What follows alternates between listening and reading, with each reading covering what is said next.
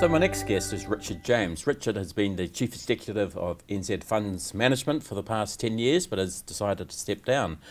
Welcome, Richard. Thanks for coming along. Tell me, 10 years, why have you decided to step down from the role? Well, I've actually been with the NZ Funds for 25 years, and I've spent the last 9 years. 2009 I took over, and obviously it was an interesting time to take over a business like ours at that point in time. And we've really gone through a process of repurposing the business, reorienting the business, and building it out in a different direction. And I felt that the time was, and I think we've sort of achieved a lot over that period of time, and I felt that the time was right with the companies moving into a new phase, and I thought the time was right for the introduction of new talent. And now's as good a time as any for that. Yeah. So 10 years ago, we were at the height of the GFC. What was the business like then? NZ Funds grew up as an investment management business, and obviously our business was built around developing investment management products and services for financial advisors. And when I took over, I mean, it would be fair to say that some of the decisions we'd made in the preceding decade hadn't worked out as we would have liked or our clients would have liked. And so we were faced with the need to really look hard at why that was and what we were going to do going forward. And we decided at that point in time, as I say, to repurpose the business, and we've converted the business from an investment management business into a wealth management business.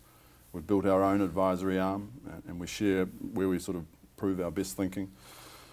And we share everything we do in that advisory arm with our independent advisory clients. And so today we are, a genuinely integrated wealth management firm as opposed to a manufacturer of investment products. It's quite a different business. Yeah. And so your proposition as when you're managing money is really around a value-based approach? Yep. Yeah.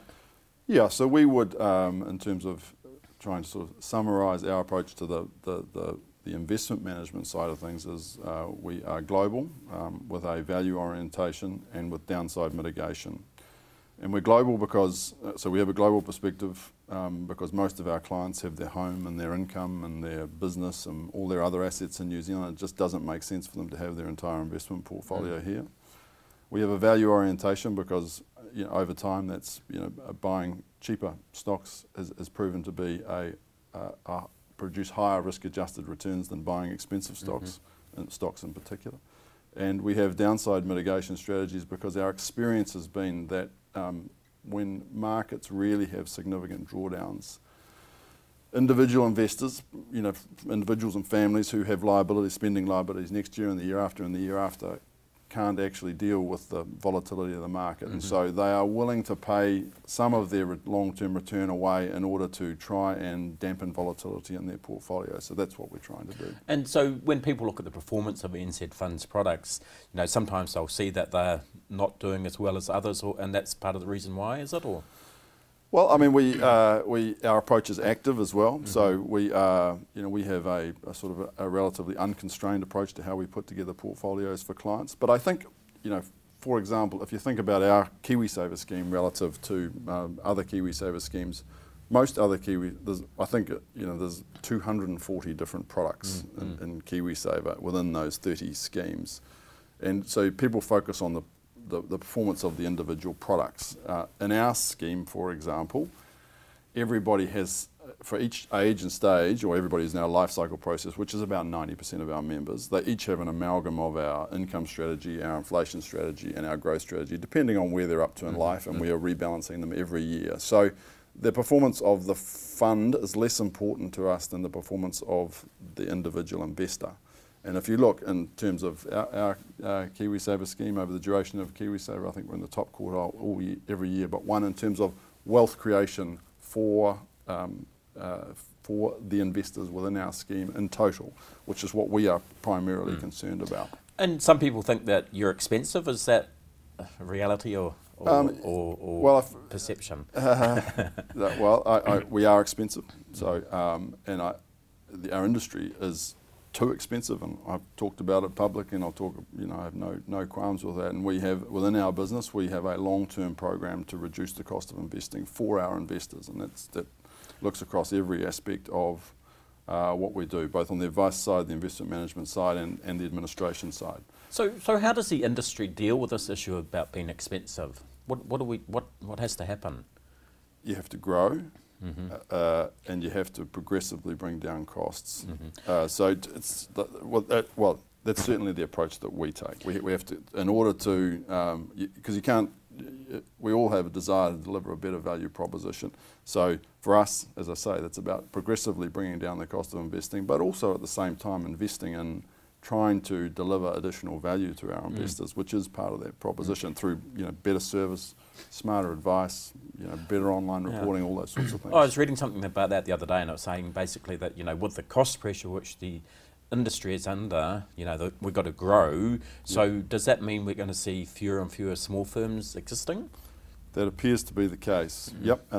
But in lots of different industries, I think there has been, and there still are, forecasts of the demise of the boutique or the smaller or the intermediate sized player, and it hasn't really panned out. I mean, if you look at the legal profession or the accounting profession or medical profession, yes, there are aggregated groups or consolidated groups, and there are bigger players emerging in each of those industries. But I think across all of them, there is still the existence of quite successful, smaller and medium-sized players. So I absolutely think that scale.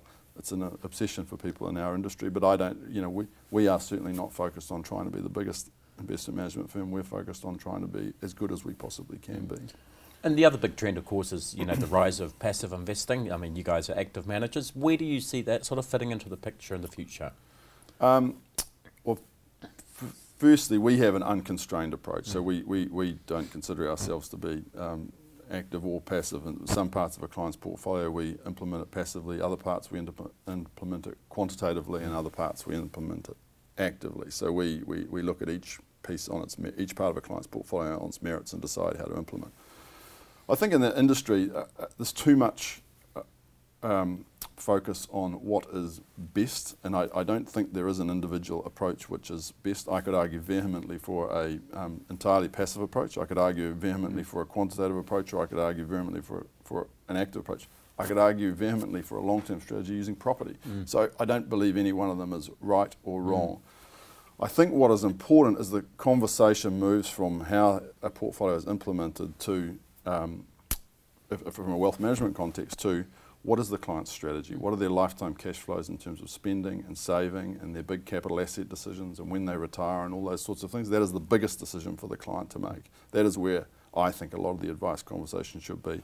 The next piece is, how do you implement their portfolio around those goals? Do you do it in one big pool, or do you build multiple portfolios to defease each of those different goals? And what is the strategic asset allocation, basically the growth income split in each of those goal portfolios? And then you get down to the level, and then how should we implement each of those asset allocations? Should we do it passively, actively? And I think it changes for each component of a portfolio. So, I think it's really dangerous in our industry to focus on absolute truths, that this is the only way to do it. And I think because none of us can be certain of anything. It's all probabilistic. So it's actually about having your philosophy and sticking to it. Yeah, and actually knowing what it is. Yep, and being willing to accept that sometimes the best thinking won't work, and you have to change the way in which you do things. Because if we set up a strategy for a client, what we sort of project will happen over the long term won't happen. It will be wrong, and what the client projects what will happen over their lifetime will be wrong as well. So it's not something that you can just set up and then think it's going to exist forever. It's a dynamic process, and that's why it's really, really important when. And going back to the Royal Commission stuff, where advisors promise to do something, we're going to look at your circumstances relative to what's happening in markets every year. It's really, really important that it actually happens. Yeah, and you touched on the Royal Commission in Australia. This whole issue of conduct in financial markets is a massive issue globally. Yep. Where do you think we sit in New Zealand on how we perform in that area? Well, the issues that are arising, that have been identified in the UK and the US and more latterly in Australia, exist here. I don't think it's right to say that they don't exist here, and it may be to a lesser extent here because our industry is younger, and just by definition, and something as younger is going to have less legacy issues. But the basic issue of if an advisor or an investment manager or anybody promises to do something for somebody, and then they, in particular, if they're charging them for that promise, then they should do it. And that's the message we send to advisors we work with and our own advisors. If what it says in your client agreement, you're going to do X, Y, and Z, is you absolutely have to do it. And, you know, we try and hold ourselves to the same standard. And I think, you know, there are lots of examples in New Zealand of situations where that is not happening today, and you know, we all have a responsibility to remediate it as quickly as we possibly can. Do you think we should go to the stage of having some sort of inquiry here, or? There's sort of an inquiry. I mean, you know, as you know, the FMA and the RBNZ have asked all the big banks and insurers to respond formally around the issues arising from the Royal Commission. I mean, certainly in our case, we're doing it anyway because we you know, I mean, if they're asking them, they're going to ask us, and so we're looking. You're waiting for the knock on the door. Absolutely, yeah. And I expect lots of other market participants are. So whether there's need to go to a formal process, but I think the same questions have to be asked of people who are custodians of other people's money. Yeah, and just coming to the advisory market, you know, you work really closely with the independent advisors. Yep. What do you see are the big issues for those guys in the next couple of years? I mean, regulation's obviously always an issue, and I think it's a sort of a constant of them having to, you know, obviously they've got a big change coming in terms of the legislation that dictates their industry in terms of moving under the FMCA. But I mean, I don't know about the next 2 years, but the biggest change I think in the industry, certainly during my life in the industry and for what I can foresee, is KiwiSaver. And I think you've got 2.5 million people in New Zealand with a financial asset for the first time in their lives, most of them. It is just reaching, you know, account sizes, the average account size again to 30,000 or whatever it is now. It is just reaching the point where it is of real significance to those individuals, and they are going to start asking questions of themselves, and then in time of advisors, am I doing the right thing? Am I saving enough? Am I in the right strategy? Am I, you know, what are the decisions I need to make around this pool of money?